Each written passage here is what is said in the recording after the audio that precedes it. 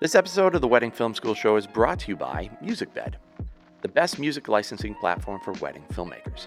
Head over to themusicbed.com and enter our code WFS on checkout to get a free month on your annual wedding subscription. Now, on to the show. 3 ways to crush your back, 3.5 ways actually. Yes. To crush your backlog. The couple was at their wedding, believe it or not. Yeah. They know that they didn't spend $200,000 on florals. Don't be afraid to deliver the wedding the way that it is. Spending more time on it isn't necessarily going to make it any better. So, you know what the good story is. Everyone works better when they have boundaries and, even if artificial, things that can create urgency. Some of you guys are late now. You don't even know it.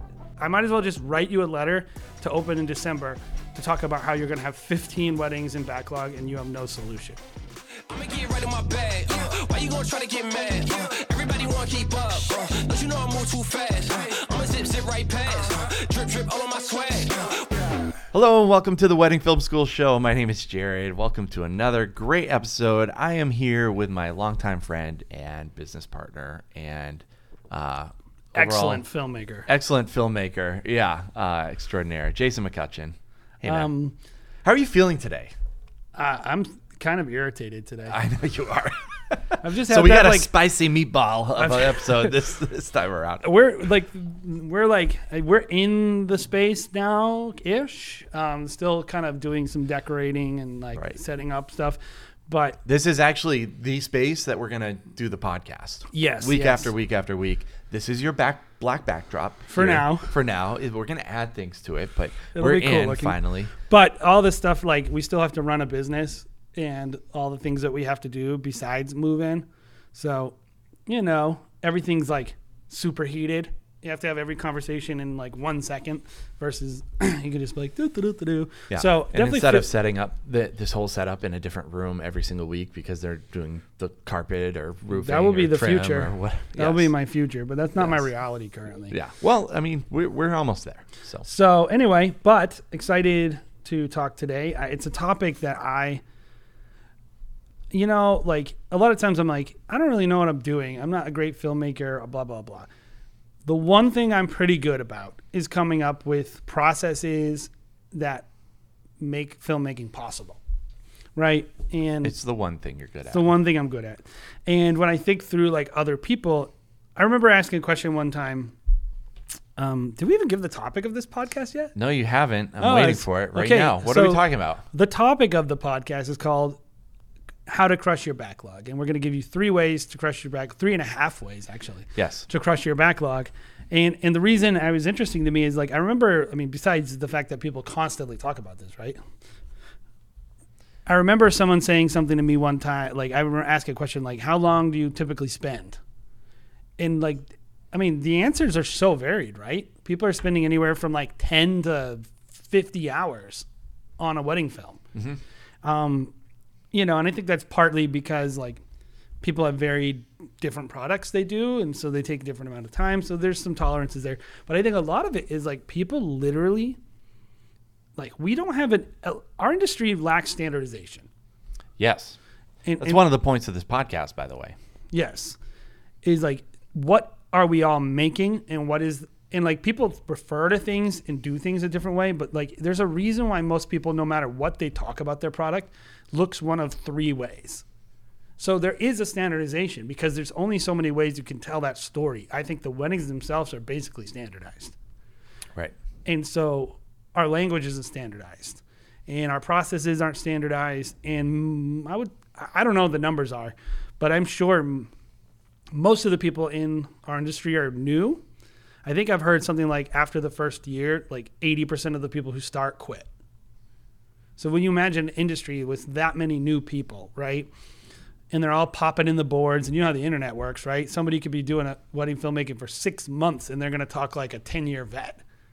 And those people are weighing in, giving all the information. Oh, yeah, that's what I do. This is what you should be doing. And that guy got in my way. Look at this. Oh, yeah, me every weekend. Why are you complaining about that?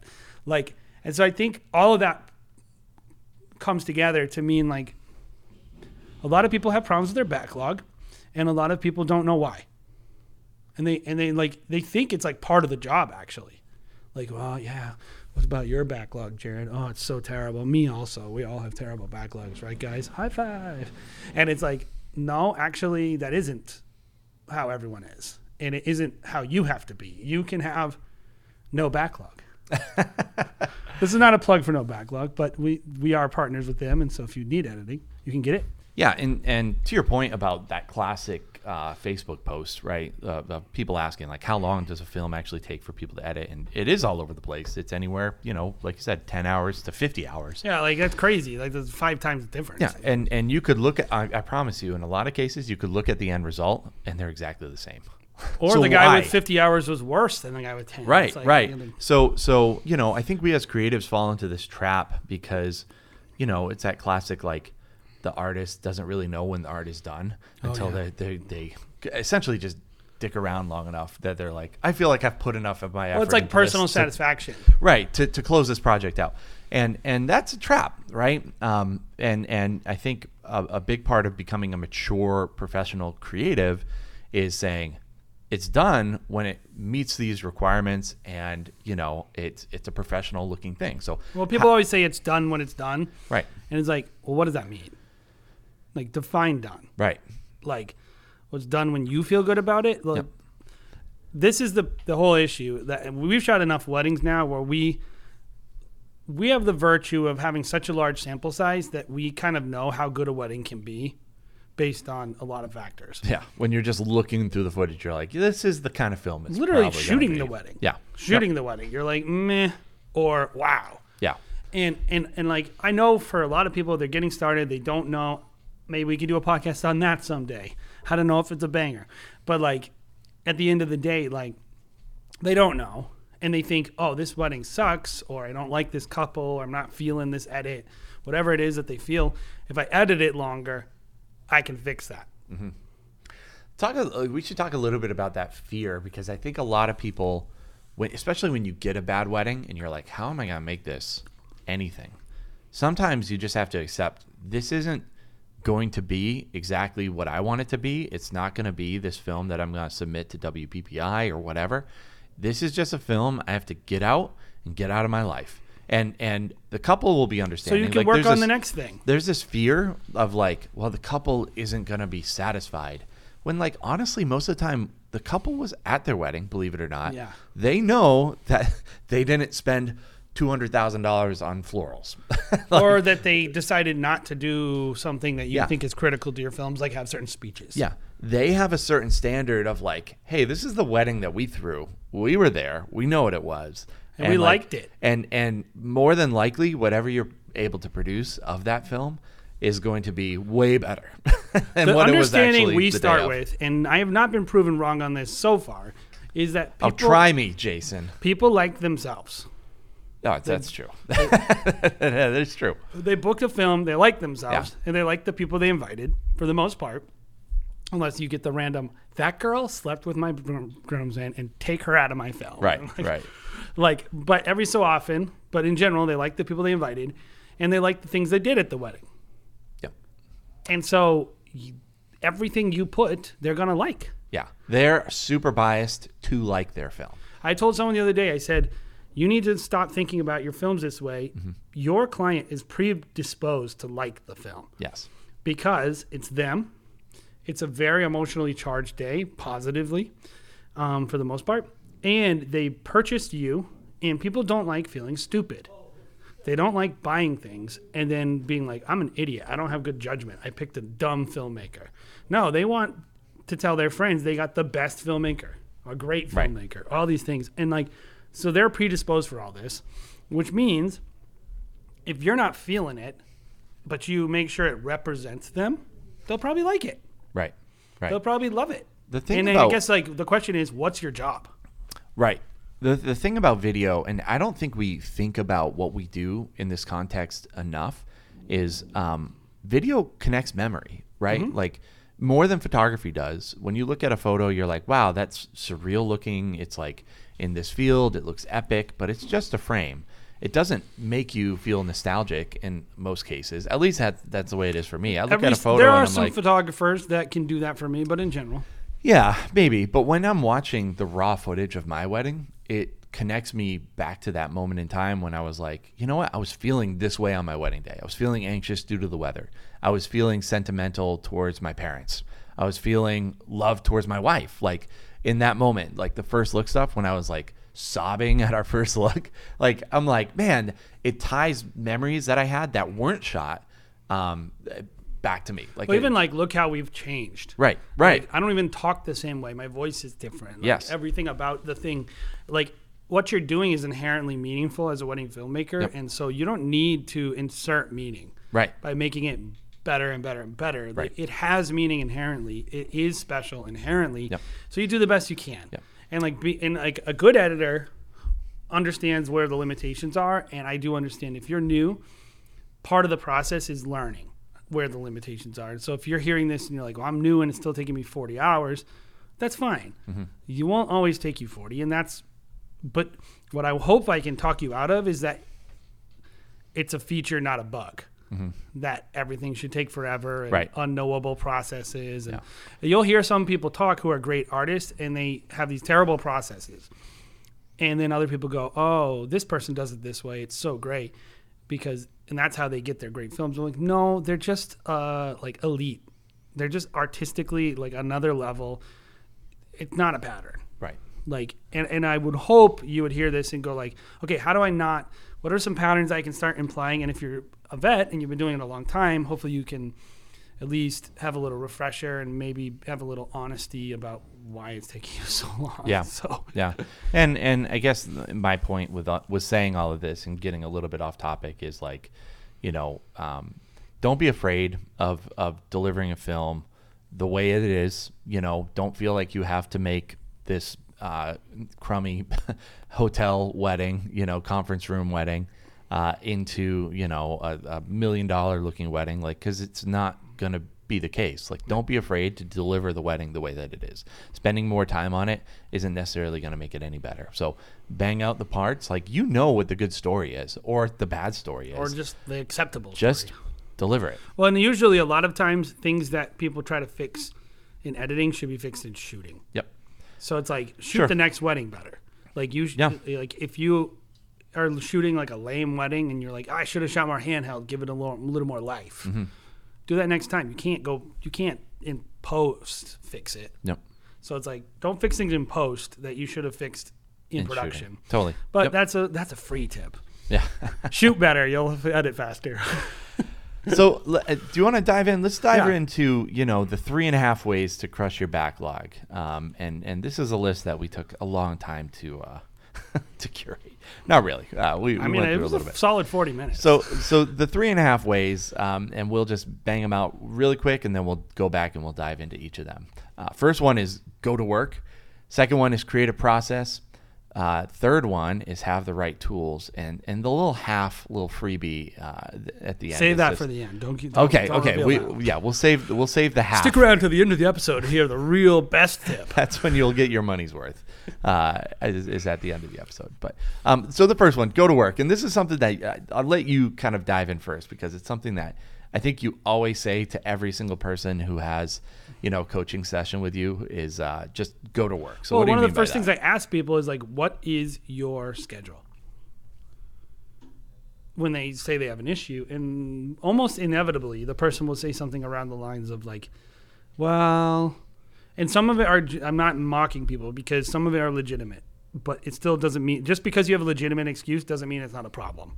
And so they'll say something like, well, I have a hard time because I'm watching the kids and I have another job, and I get home, I want to be present, so I'm doing X, Y, and Z.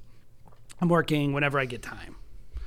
And that's one type of person. Another type of person is maybe full-time, and they're kind of like, oh, when I get inspired, or like the way they talk about it is like it's like a good thing that they're undisciplined.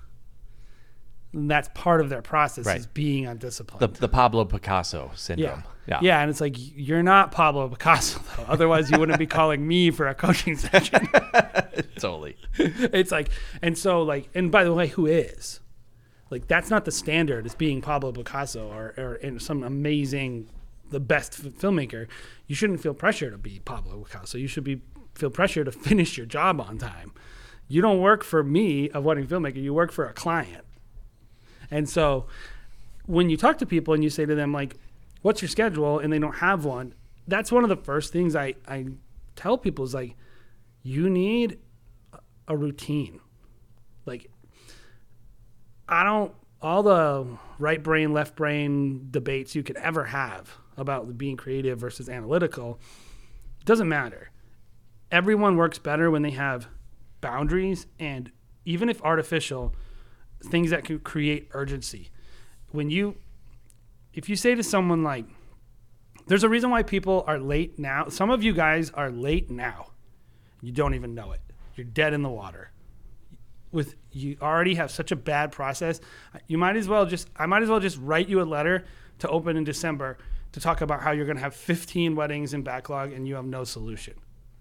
Yeah, you should pre-write and predate and schedule your Facebook post about how backed up you are and how all the outsourcing companies are backed up and you can't get in because you're already behind. Yeah, you're already behind. And like, because I can already tell you didn't budget the hours throughout your normal year, that by the time, like, it takes what it takes to finish the film. I think it should take 12 to 18 hours to finish a 5 to 7 minute highlight film. Maybe a little more, maybe a little less, but around there. Yeah. You know, so imagine scope creep. Let's give them even 10% scope creep. So you're at 20%, 22%, 22 hours.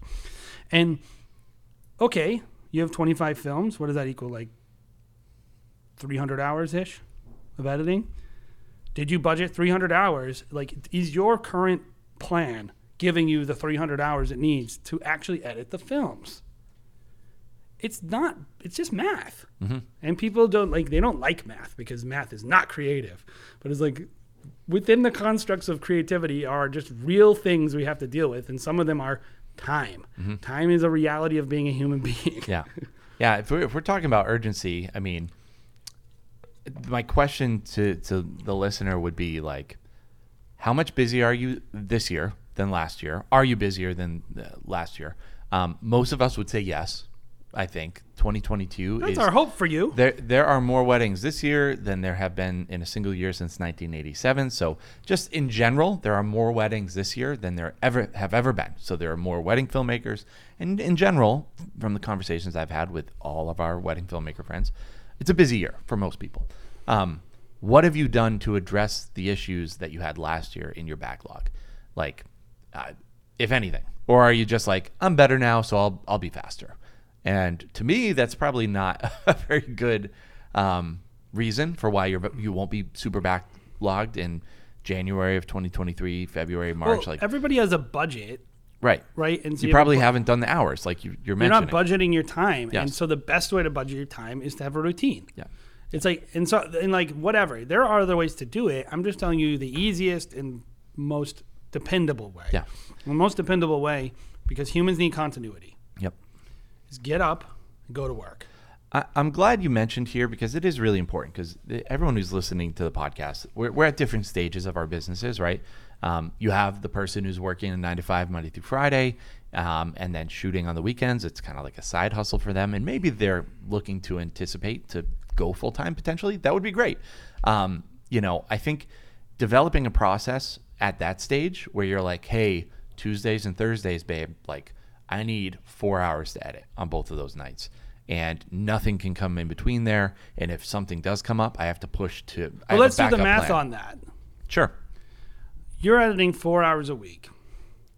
Let's be honest. The first hour of any edit is a waste of time because you're ramping up. Yep. I think so. I think every time you start a job, you're always ramping up. You're going to reevaluate, especially if the longer you've been away from the project.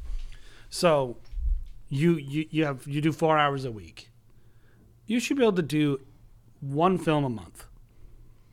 That's probably it. That would be my anticipation. So, because just gearing up with the creative process, like you said, it burns an hour at the very beginning to just get back into the edit bay saying, where am I in this? How was I feeling when I left off? Like, that's 12, where are my assets? That's only 12 films.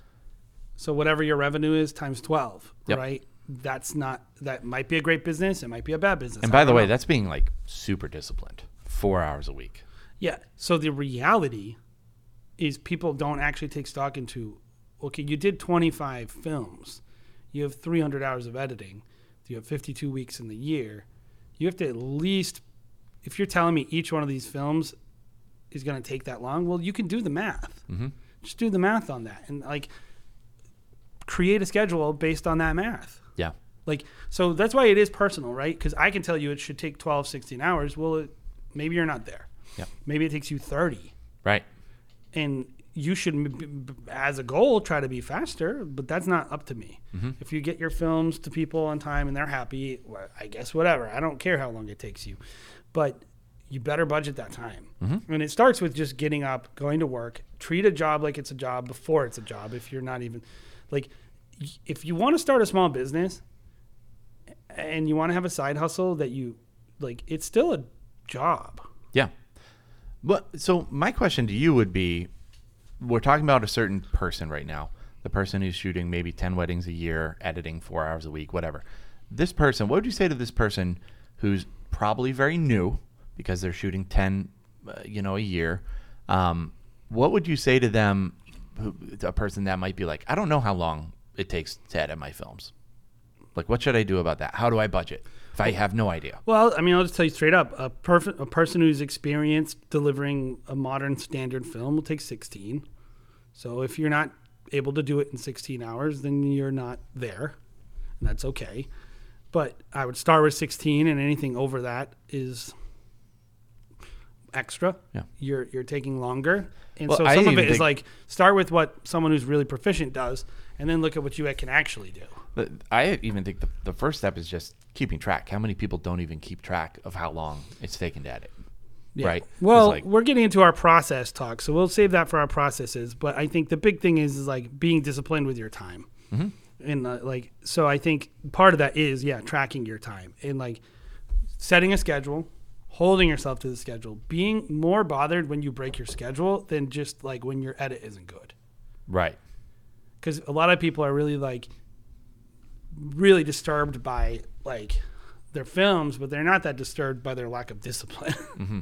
And it's like, if you don't want a backlog, you need to know think of it this way. Are we late on our films? Not once, never. Why? Because of all the things that we mentioned. Exactly. All of them. But we've never been late. Yeah. Like and our turnaround is faster than most people. Mm-hmm. Like I know a lot of people, and this is what I will push back on. A lot of people think it's like extra artsy fartsy to have a super long turnaround. Like whatever, man. If you're making money, who cares? I don't care. But I will say like, it's the exception, not the rule. Mm-hmm. If someone is so good that people will wait 9 months for their film, you're not in the world that everyone else is going to be in. Mm-hmm. And like, by the way, if that person finished that film faster, you can't tell me that I don't believe that it would actually be worse. Mm-hmm. So again, it's a lie that taking a longer time creates a better product. I think it's a lie that, fortunately for you, your client probably believes a little bit. Like, Mm-hmm. oh, if you delivered within 1 week of the wedding, the couple might be like, oh, that didn't take a lot of time. Why did you charge me so much money? So like your couple kind of believes that a little bit. What's that sweet spot? Like I think in a perfect world, I would love to deliver within a month. Like that would be my perfect, turnaround of like when they're expecting it / when are they excited about it? When are they going to feel most nostalgic about it? Can I beat the photographer? Can I beat the photographer? Like that's my sweet spot right there. If you beat the photographer, by the way, you're going to get your stuff shared by the planner before them. Yep. I think so. So the whole deal with like, oh, I deliver 6 months, like I don't really buy it. Like people nowadays have less patience than they ever have. So 6 months to them is like, Well, I think crazy. In the future, we're not going to be afforded this with TikTok and the next generation of customers. Yeah. It's eroding for sure. We need to all, as an industry, focus on being faster and more proficient and not focus on things that the average person can't appreciate. Yep. So, but I would say just be disciplined. Like I said, go to work. And so what the excuses that we have for not going to work or you have other things going on, figure out a solution. Yep. And like, you're making a sacrifice. Mm-hmm. Yeah. If you're a part-time person and you're doing that 10 weddings a year and you're working 9 to 5, Monday through Friday, you are making a sacrifice. You're saying, hey, I'm going to make this extra money for our family, but I have to do the work. I can't go to a family outing on a random Thursday night. Like, you are making that sacrifice. And don't complain about it. Just do it or quit. It's what you signed up for when you got into it. And then, if you are full-time, and probably this conversation goes more towards a full-time person. If you're a part-time person, I have so much respect for what you're doing. Like, you guys are crushing it. Like, I can't believe, like, this is a full-time job for us. We did it part-time for a long time. We did. And it was really hard. It was hard. Mm-hmm. This was a challenge for us. I think this conversation and our frustration probably is more directed at the full-time people who can't get out of their own way. Or just think like it's not. Like I said, they think it's a feature, not a bug. Right. And I'm like, no, this is a problem, dude. Yeah. Like, and I know for real life it's a problem because sometimes you have to edit their films for them. Yeah. And it's like, whoa, dude. Like, you gotta go to work. Like, what are you doing? And it's like, I think at the end of the day, we just want to impress upon you that you're in control of this. You're much more, and it's always better to give a person responsibility and tell them you have the ability to affect the outcome here. Mm-hmm. It's not this out of control freight train. Yep. Now, you don't have to pay the price. If you don't want to put in you don't want to work 12 extra hours a week on top of your 9 to 5, you don't have to pay that price. If you're a filmmaker and you've worked full time and you don't want to get up in the morning, but like, imagine if you're editing at home. This is for me. I'm editing at home. I have kids. They go to school. You have to get editing done from 8:30 to 3. And if that's all you do every day, that's cool. Yeah. But if you're just like, like if it was me, I would edit from 8:30 to 3, and I would do my emails after the kids went to bed. Yep. That's how I would handle it if I was full time. I Emails. wouldn't. And I would take my phone calls when I was with my kids potentially, like, depending on how loud your kids are, I guess. I would try to. I would try. And because you need focused time to edit. Right. The conversation of like going to work, it does brush up pretty closely to our second point of just like creating a process. I feel like we keep on wanting to get into process. Yeah, let's talk about process. Let's talk about process. So create a process. Point number 2. Point number 2, how do you hop into, creating a process for yourself? I would start with first writing down what I'm doing. Okay. I would say like, well, what is my current, because everyone has a process, Sometimes it's a lot more unorganized. Like your process could be like search music bed for 8 hours. Okay. And then it's like, I don't know, like whatever the process, whatever you do when you start editing, write it down and do it based on your most favorable views of yourself and what you really want to do, right? You can imagine the best wedding you edited, the perfect wedding. Then what you need to do is actually start evaluating if you're even holding to your own process and seeing where within that process. So like, for instance, let's talk about the music. One of the things I think is most inefficiently done by filmmakers is they don't have a process for making it easy for themselves to pick music. Mm-hmm. So when their downtime is happening, they're not building a backlog of songs they want to use for the year. Or when they get started, they don't even have a process. I like, for me, when I'm picking a song for something, I go, okay, what's the vibe? Okay, what are the instruments I want? So I'm like, this is just my process. Like, I know what I'm going to do. I'm going to go find the instruments. I might search for has build, doesn't have build. But I'm thinking, how do I want to edit this film? I don't do what some people do where they're searching for hours for a cool song. Mm-hmm. I'm trying to make I don't even look at every song. I look at a very specific criteria. So my process is decide the song I want from a vibe standpoint and a feels and a length standpoint before I even listen to a single song. Mm-hmm. Then I can find what I want. It's like I need something 3.5 minutes long with a build that feels Latin, that has electronic drums. Mm-hmm. My song, by the time I start listening to songs, they're all close. Mm-hmm. That's my process. I don't know what your process is, but like even something like choosing music can be made into a process. And a lot of people, they're just like scrolling and they're like, don't let the job itself determine how you do it. Yeah. I think a big part of your process is managing your time really well. Like to kind of hop onto your point about music, like a big part of what we do in the off season when we have less jobs is choosing music. We'll go through, we'll create these libraries on the Music Bed, show sponsor, by the way. And we'll literally drop 25, 50 new songs into libraries. And so we have certain kind of vibes of libraries every single year, but it's refreshed, it's new, it feels great, so that when summer comes along and we start having that backlog, which our backlog is insane over the summertime, crazy. We'll shoot 11 weddings in a weekend. We have music that's already, like you said, close. And we can even go into our libraries and pick songs in literally 5-10 minutes. There's a lot of ways to do it. The point is, like, when you evaluate the process and you look and you go, what part, like, if you go, okay, I spent 8 hours picking a song. I spent 6 hours culling. I spent, like, all the parts about what you're doing. And then you're going, when you do it, when you track it and then you write it all down, you're going to look and go, ooh, that's a big time waste. Mm-hmm. Yeah.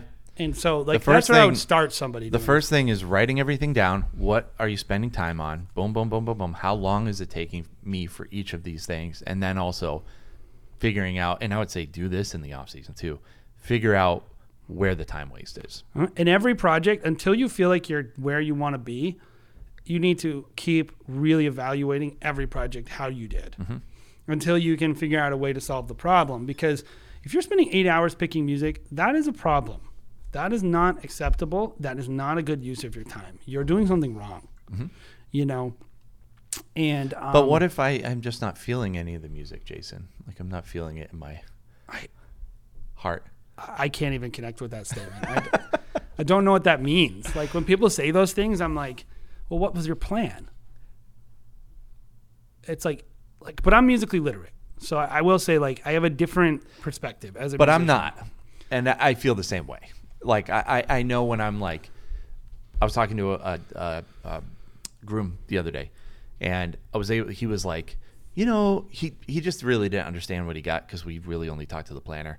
And he was like, are we getting a longer film? I'm like, yeah, you're getting a highlight film. This is just a teaser film. We delivered it in a week. You're welcome. Mother effer. Like, you're welcome. We delivered so fast. He was like, it was just a really fast pace. I was like, yeah, it's about 45 seconds long. That's what a teaser is.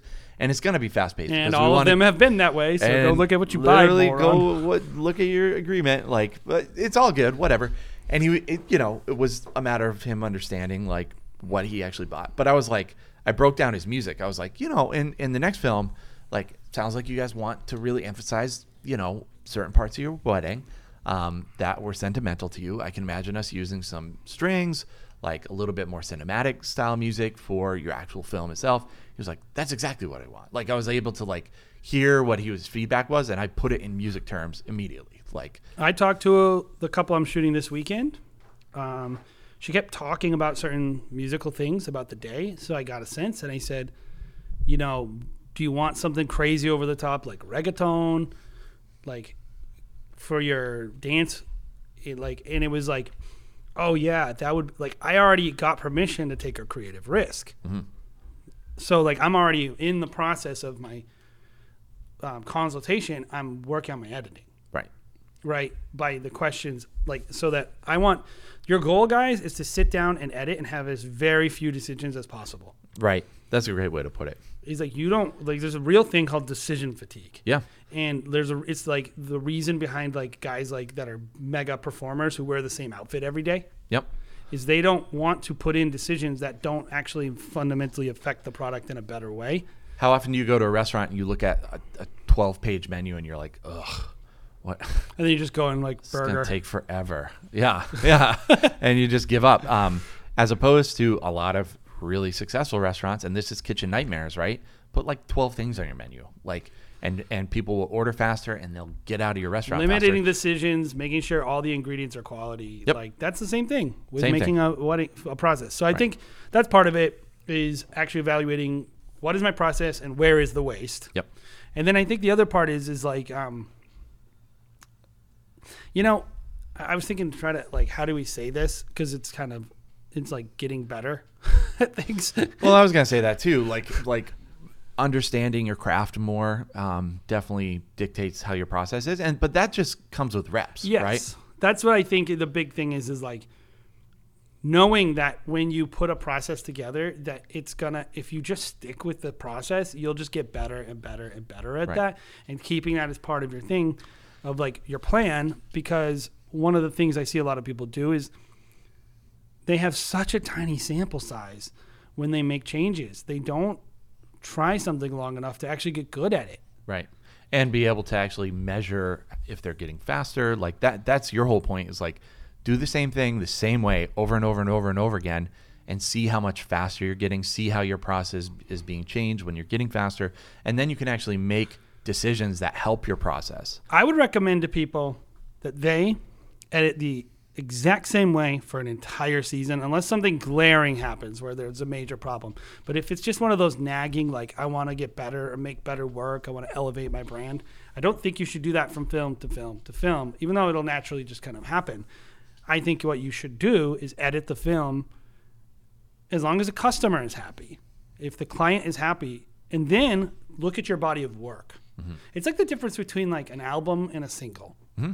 Is like an album feels different than a single. And if you look at an album, like 10 weddings, 20, 25 weddings, and at the end of the year you evaluate, you're going to walk away with a different impression than if you look at a film and then change the next film and then change the next film and then change. It's like what within the context of that, you're dealing with so many different types of weddings and different quality, like terrible days, terrible planners, photographers that were annoying, couples that were terrible to work with.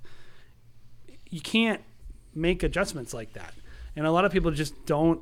This is like, know your process, evaluate your waste, and then like create repetition.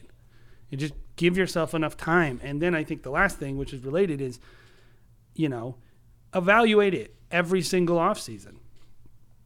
Actually evaluating like that. You can get into the creative, like watching we do this every year, right, Jared? We sit down with our films. We say, okay, here's a best example of this type of work we do. Mm-hmm. We can get really into it. Like we say we have these coastal New England type weddings. We have mountain weddings, New England mountain weddings. We have city weddings. And then there's other in between. But those are the three. Maybe I would even put into quality like palatial kind of mansion type weddings. And we of course do some estates. Yeah, estate weddings. And like they all have their own kind of vibe. Mm-hmm. And so whatever your vibe is. Maybe you say barn weddings, maybe you say, I don't know, Cancun weddings. But elopements or create a little category of the types of films you end up having to make, the types of couples you end up working with, types of days you work, and then pick a couple of the best examples and watch those films. And start to say, what could I have done differently or better? You'll shoot it differently next year. Magically, you'll edit it differently because you'll have more of a sense of what you wanted to accomplish. And I feel like that's okay. I know for everyone, some people are like, they want to reserve the right to constantly change things on the fly. It's your business. Do it how you want. If you want to crush your backlog, don't do that to yourself. That's all I'm saying. Mm-hmm. Yeah.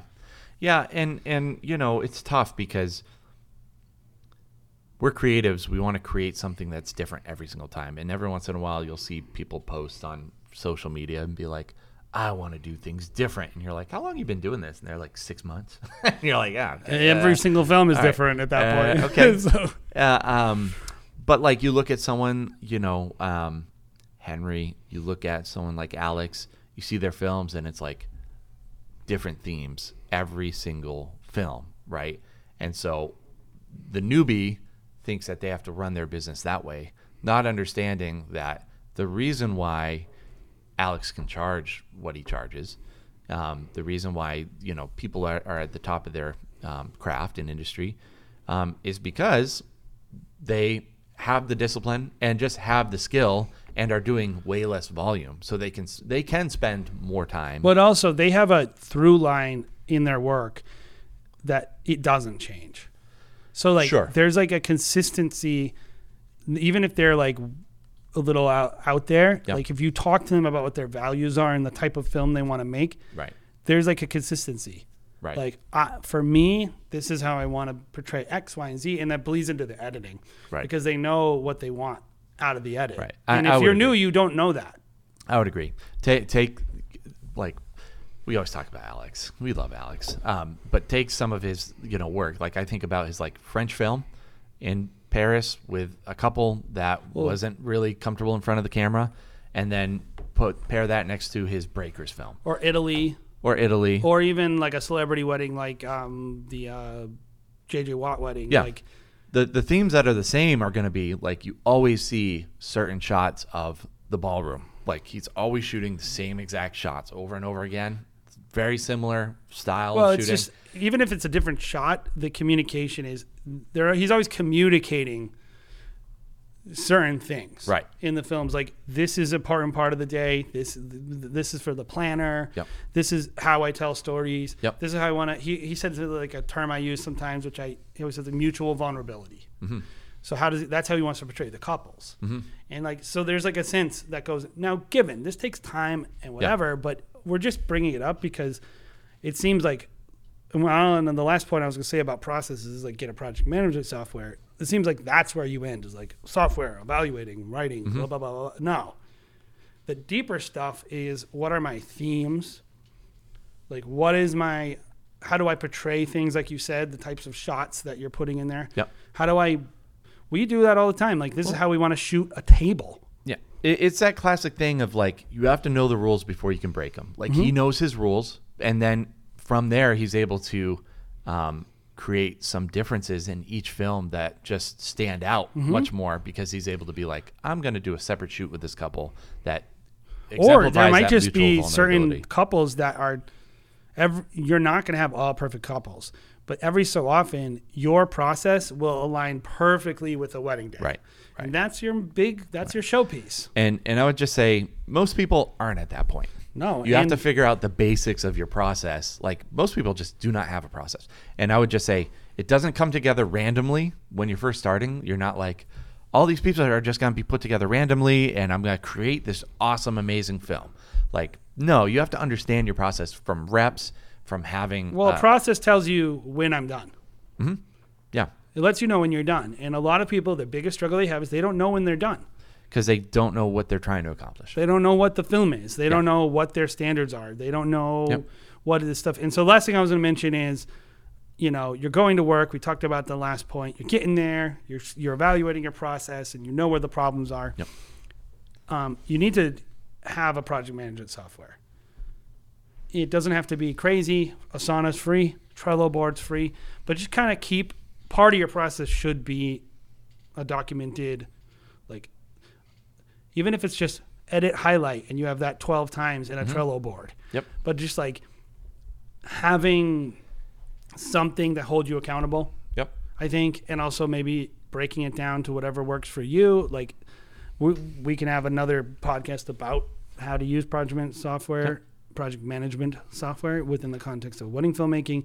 But I will say, I do find that to be very helpful. I don't know how someone could reasonably maintain any kind of like velocity consistently in editing without a tool. This is your equivalent of creating a list on a piece of paper, on a notebook, and checking the list off. Like, how satisfying is that when you're going through? And it, for me, when I create a list, at the end of the day, I'm like, I checked off everything on my list today. Great. I usually only write like 4 to 5 things down so I can actually accomplish those things. Do podcast, set up, for the weekend. Like, well, you got to know when you're done. Like you have to know when you're done. Yeah. And you have to create that like that sense of satisfaction. Mm-hmm. And the other thing is you checked off that list and that film still doesn't feel good. That's a great moment for you to ask a question. Why? Is my process wrong? Should I be amplifying this process so that next time I do X, Y, and Z? Or is this a unique situation and the film is never going to be what I want? Mm-hmm. Either way, you're learning something. Mm-hmm. And it's like, but only when you know what the baseline is. So when people, those of you that don't like rules and don't like the idea of like creativity encroaching on your freedom, it won't. Like, you can make it as loose or as tight as you want, and you get to make the decision ultimately. But at least know. when I'm doing something that's, it took me longer because every time I hit the done point, I checked off my list. I spent another 20 hours on the film. Yep. So, Yep. Anyway. Let's go to point number 3, which is have the right tools, which is another Jason point. What do we mean when we say have the right tools? This is a very linear, simple point, which is you got to have the tools that you need to actually be efficient. And usually for most in editing, you're talking computers, hard drives, and not just hard drives, but the right connection points to your hard drives, like making sure that system is tight so that your editing systems can operate. And I'll say it this way. If you're editing, my goal with editing is I don't want to think about any technology. Like if I'm thinking about the technology I'm using, that means I'm not creating. Like Apple always like has a basic philosophy that like if I'm using something, it should disappear. Mm-hmm. It should be like it's only me. It's like I'm in my own world. I'm not thinking about the computer. I'm not thinking about all that stuff. If you find yourself consistently planning around the limitations of your gear, this is a backlog problem. You cannot crush your backlog if your gear is adding 10, 20 hours to your process. And I'll give a very real world example. The other day, Max Smith was asking me for something, so I had to actually find a product that I had mentioned before. And I'll say it again. I love Max. He's a great guy. It's a card reader from StarTech. It's a this thing's awesome, by the way, 6-bay or 6 port for SD cards. I don't know. We mostly use SD cards, so it has 6 SD card slots. And it's Thunderbolt 3, and it's awesome. And the week before, we didn't have it because I ordered one, and then I had sent one to one of our filmmakers, and so we were kind of in between card readers. And it took us, we only had 2 weddings that day, and it took all day to do the card capture. Well, that's not our process. Our normal process is we capture 6 cards at a time. And we do, every wedding I think is about 30, 40 minutes. We'll do 6 weddings in like 3 or 4 hours on ingest. It was going to take, if we had 8 to 10 weddings with that process, it would probably, I don't know if we could even do it in a day. So I did the math and I was like, this card reader alone is saving me 6 to 8 hours a week. That's crazy. That's crazy. Yeah. That's like, so during our main season, it's probably saving us 180, 200 hours on the year. Mm-hmm. Take those problems and look at your own business and say like, what is the bottleneck if just you're getting to work? If your edit, and we just talked about how long do our edits take for a highlight film, 12 hours. If it's saving you 120, that's 10 films of editing that we saved. Like, we could make an extra 40 to 50 grand with those 10 hours or with those 200 hours. I mean. Yeah. We are totally glorifying this card reader right now. We're an ad for this card reader. Well, it's only like $180, so I don't know why anyone wouldn't buy this. Right. But that being said, actually it's kind of a pain to find, so that's why you wouldn't buy it. But regardless, I think that's a good real world example of like your equipment shouldn't be that much of a limitation. And I'm not saying that you need to go buy like an $18,000 supercomputer, and there's always going to be something about this job where you're waiting for technology. Mm-hmm. So, but within reason. Right. And like, I just think about like, again, going back to the examples of the person who's editing, 4 hours a week. When you're editing, you want to be editing. You don't want to be waiting for your files to be rendering. You don't want to have if you have a slow laptop, like the way my brain works is if my computer is slow, I'm slow because I'm waiting. It's not happening on my computer. I'm waiting for something to load. I'm somewhere else already. Distracted. Like I'm super distracted. Like I have ADHD, so it's just like I'm all over the place. Anyways. I can't get work done if my computer's giving me issues. Yeah, you're out of the frame of mind. So it's like having the right gear, and I'm very sensitive and understanding of people that are just like, I am only shooting 10 weddings a year. I don't have the money to be able to invest. Everyone's been there in that place in their career. But understanding, because you have all these people that are like, gear doesn't matter, and probably more on the shooting side, people always say like, gear doesn't matter what camera you have, and we would probably be the counterweight and say, well, depends. Well, no, let's just pause even with cameras. Yeah. if you're shooting Sony, you're shooting a super heavy codec. That H.265 codec, it's heavy. It takes a lot in post. It's much more likely to crash your computer or have issues than maybe a ProRes codec. Premiere. Or just anything that you're using, because H.265 is heavy. Yeah. So, like, if you don't have the right computer, then even shooting Sony might be a bad decision if it ends up taking you so long to edit and post because your computer can't handle the files. Right. So, like, this all actually matters. Like, oh, can I shoot 4K? Can I shoot 12-bit or 10-bit? Can I shoot RAW? Like, the gear, it all factors in. It's like, okay, well, what would be the reasons? Well, this is the best possible file. Great. We all know that shooting RAW, 12-bit, whatever, would be the best looking. We don't do that. We make those calculations already. We make decisions based on how much card space we have that we can reliably bring to weddings. We make decisions based on battery usage that maybe a certain codec might have. Or you're already doing this stuff. You're already realizing that gear sets a lot of your limitations and times. Start thinking about it in post too, though. And realizing, like, if I don't get the right computer to edit this Sony footage, I'm not going to get the most out of the Sony footage. Yeah. And, like, even like, okay, am I creating proxies? Do I have to create proxies for every wedding? How long does that take? Can it get done overnight? Is it constantly failing because my computer crashes? Or is it good? Do I mind? All these things. That affects your backlog. When every wedding you have to spend 4 hours transcoding proxies. Right. That's fine, especially if you have a process. Mm-hmm. This is why you got to go to work and follow your process, because your process might be go to work, ingest my footage, maybe do emails on the day you're doing transcoding because your computer's taken up. You're being the most efficient with your time, you know, or whatever. Do transcoding at 4, go be with your kids. The next morning it'll be ready. Don't go to work though, like, and then like be like, oh, sorry. Like, first of all, please don't do transcoding at 8 in the morning and just sit there for 4 hours. Don't do that. But also, like, realizing, like, man, if this would do it 2 hours faster, I could be editing. There's a real-time effect to this. And I don't really know the best thing to tell someone if they... I guess I would just say, just acknowledge that your stuff sucks if it does suck. And the next year when you're making money, realizing if you really want to make money and you want to have some freedom with this job, you have to take more of the money and put it back into the business than keep.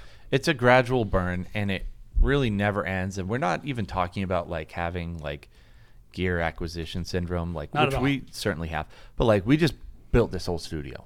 We have lights, we have cameras, we have microphones, we have everything that allows us to just literally walk into the studio, flip the lights on, turn the cameras on, put a battery in, and we're flying. Well, the question is, like, because how YouTube, much time does that save? With Wedding Film School and YouTube, like, do I have time to make a video?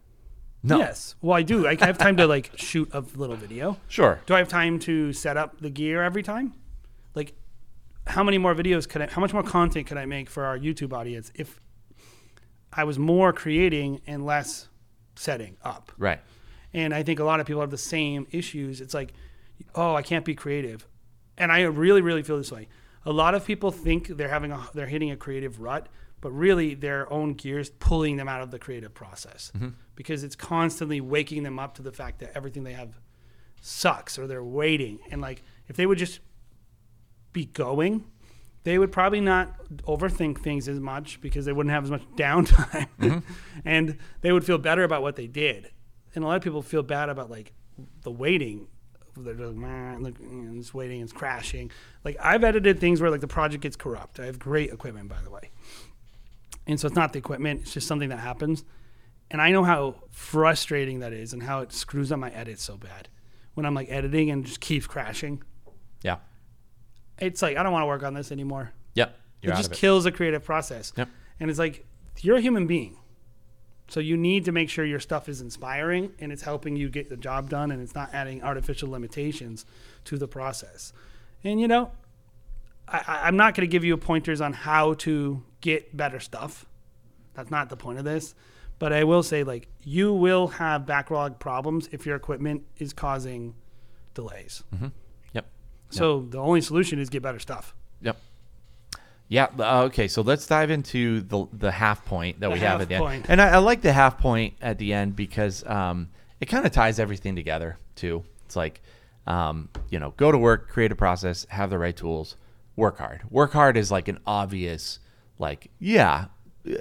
crush my backlog by working harder. I think work hard kind of has like this negative connotation as well, especially in our industry of like people that are just like, oh, life-work balance, man. What would you say to that person in that kind of argument here?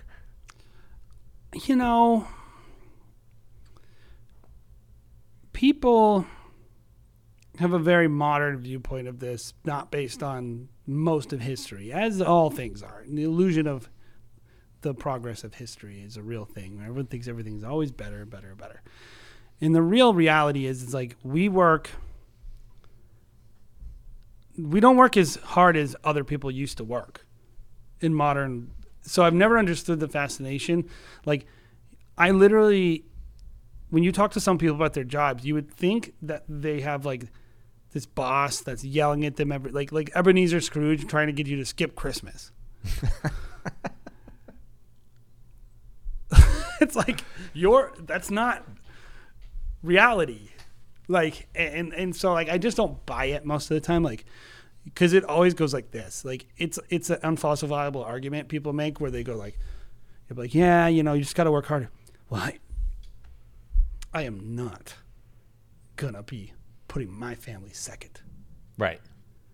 And I'm like, I could go at you at 20 different arguments about this because it's like, so you think paying for your kids' college is putting your family second? Like, most of history, people who did their jobs for their families.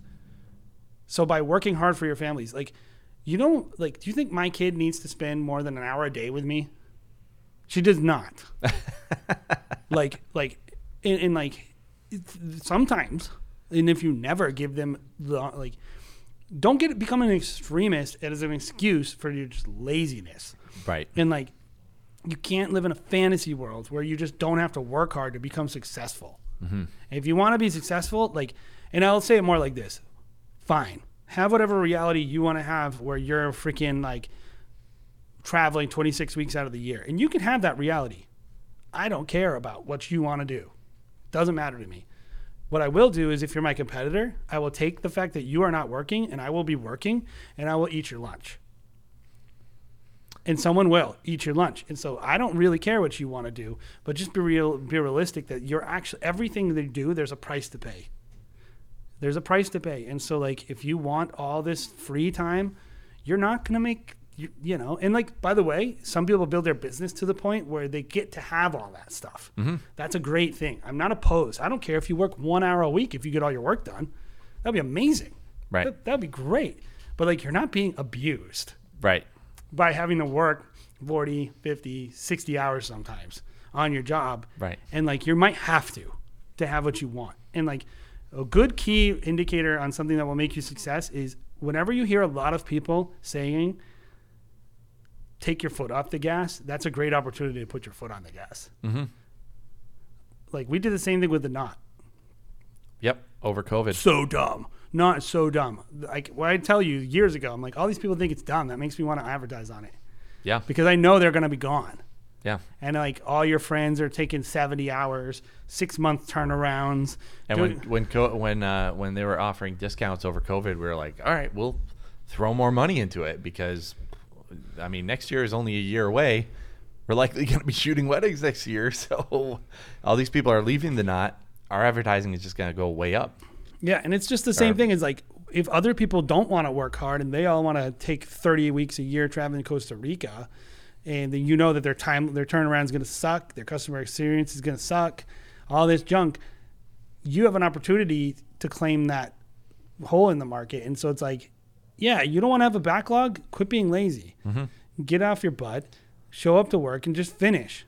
Like, that's probably your big problem, is that you just literally can't finish your work. Yeah. And this applies in so many different ways. It's not just, when we say work hard, I think you and I are not talking about saying work more hours necessarily. Sometimes, but you have to be willing to. You're the owner. Be willing to, of course. But when you're working freaking hard.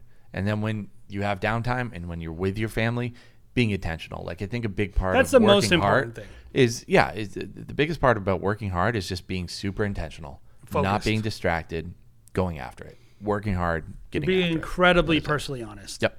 About what you're actually doing when you're supposedly at work. Yep. That's probably the biggest thing. Most people, they would fix all their problems by that. Every so often, you might have to put in extra time. Yep. But in general, I don't put in a ton of extra time. I go to work 9 to 5. I'm willing to go later. There are times I go later. But in general, because we have our ducks in a row, it actually affords more free time. More of what people actually say they want would happen if they were actually willing to be more disciplined and do, I think, the things that people are telling them, like, real artists don't do. It's like, well, okay, maybe I don't want to be an artist. Like, anyway, work hard. It's a character thing, but also it'll give you freedom. Yep. So hopefully, guys, this has been enlightening to you. Hopefully it's been challenging to you. Hopefully it's been, you've taken a couple things away into your own personal backlog process to, get better, become faster. And hopefully by the time December, January, February rolls around, you're in a better spot. And by the way, we know this isn't like an editing tutorial on killing your backlog. There are editing things you can do that will make it faster, processes. We're talking high level. Yeah. So, and by the way, I mean, now that we are in our new studio and we're setting everything up, one of the things that we do plan to do is do some more editing tutorials ourselves. Live editing. So, live editing. The Wedding Film School show, or WFS Live, is going to be happening probably in the next few weeks. We're probably going to be starting that up again. Live editing, I'm probably going to start in July. So maybe June, but I think just at the end of the day, like, you want to get more into that side. Yep. Of like, okay, let me see the process. I get it. A lot of you need to see stuff. And so we're going to try to do that for you. Yep. It's very time consuming, but I think we're committed and we're here. We have the studios to be able to do it now. This is our podcasting room. We have another room that we're going to be regularly filming gear and editing in. So there's a lot of content that's going to be coming out this summer. We do have a couple behind the scenes that are coming out shortly as well. We've been saying that they're coming out shortly for a while. I got a bit of an interruption in the move. But moving in here. But those will be coming out soon. So those generally do pretty well. Seems like people are really interested in those. We have more that we're going to film this summer as well. Lots going on here, guys. Check out the Facebook group if you have questions from the community. That's a great spot to ask questions. Jason is regularly doing coaching sessions.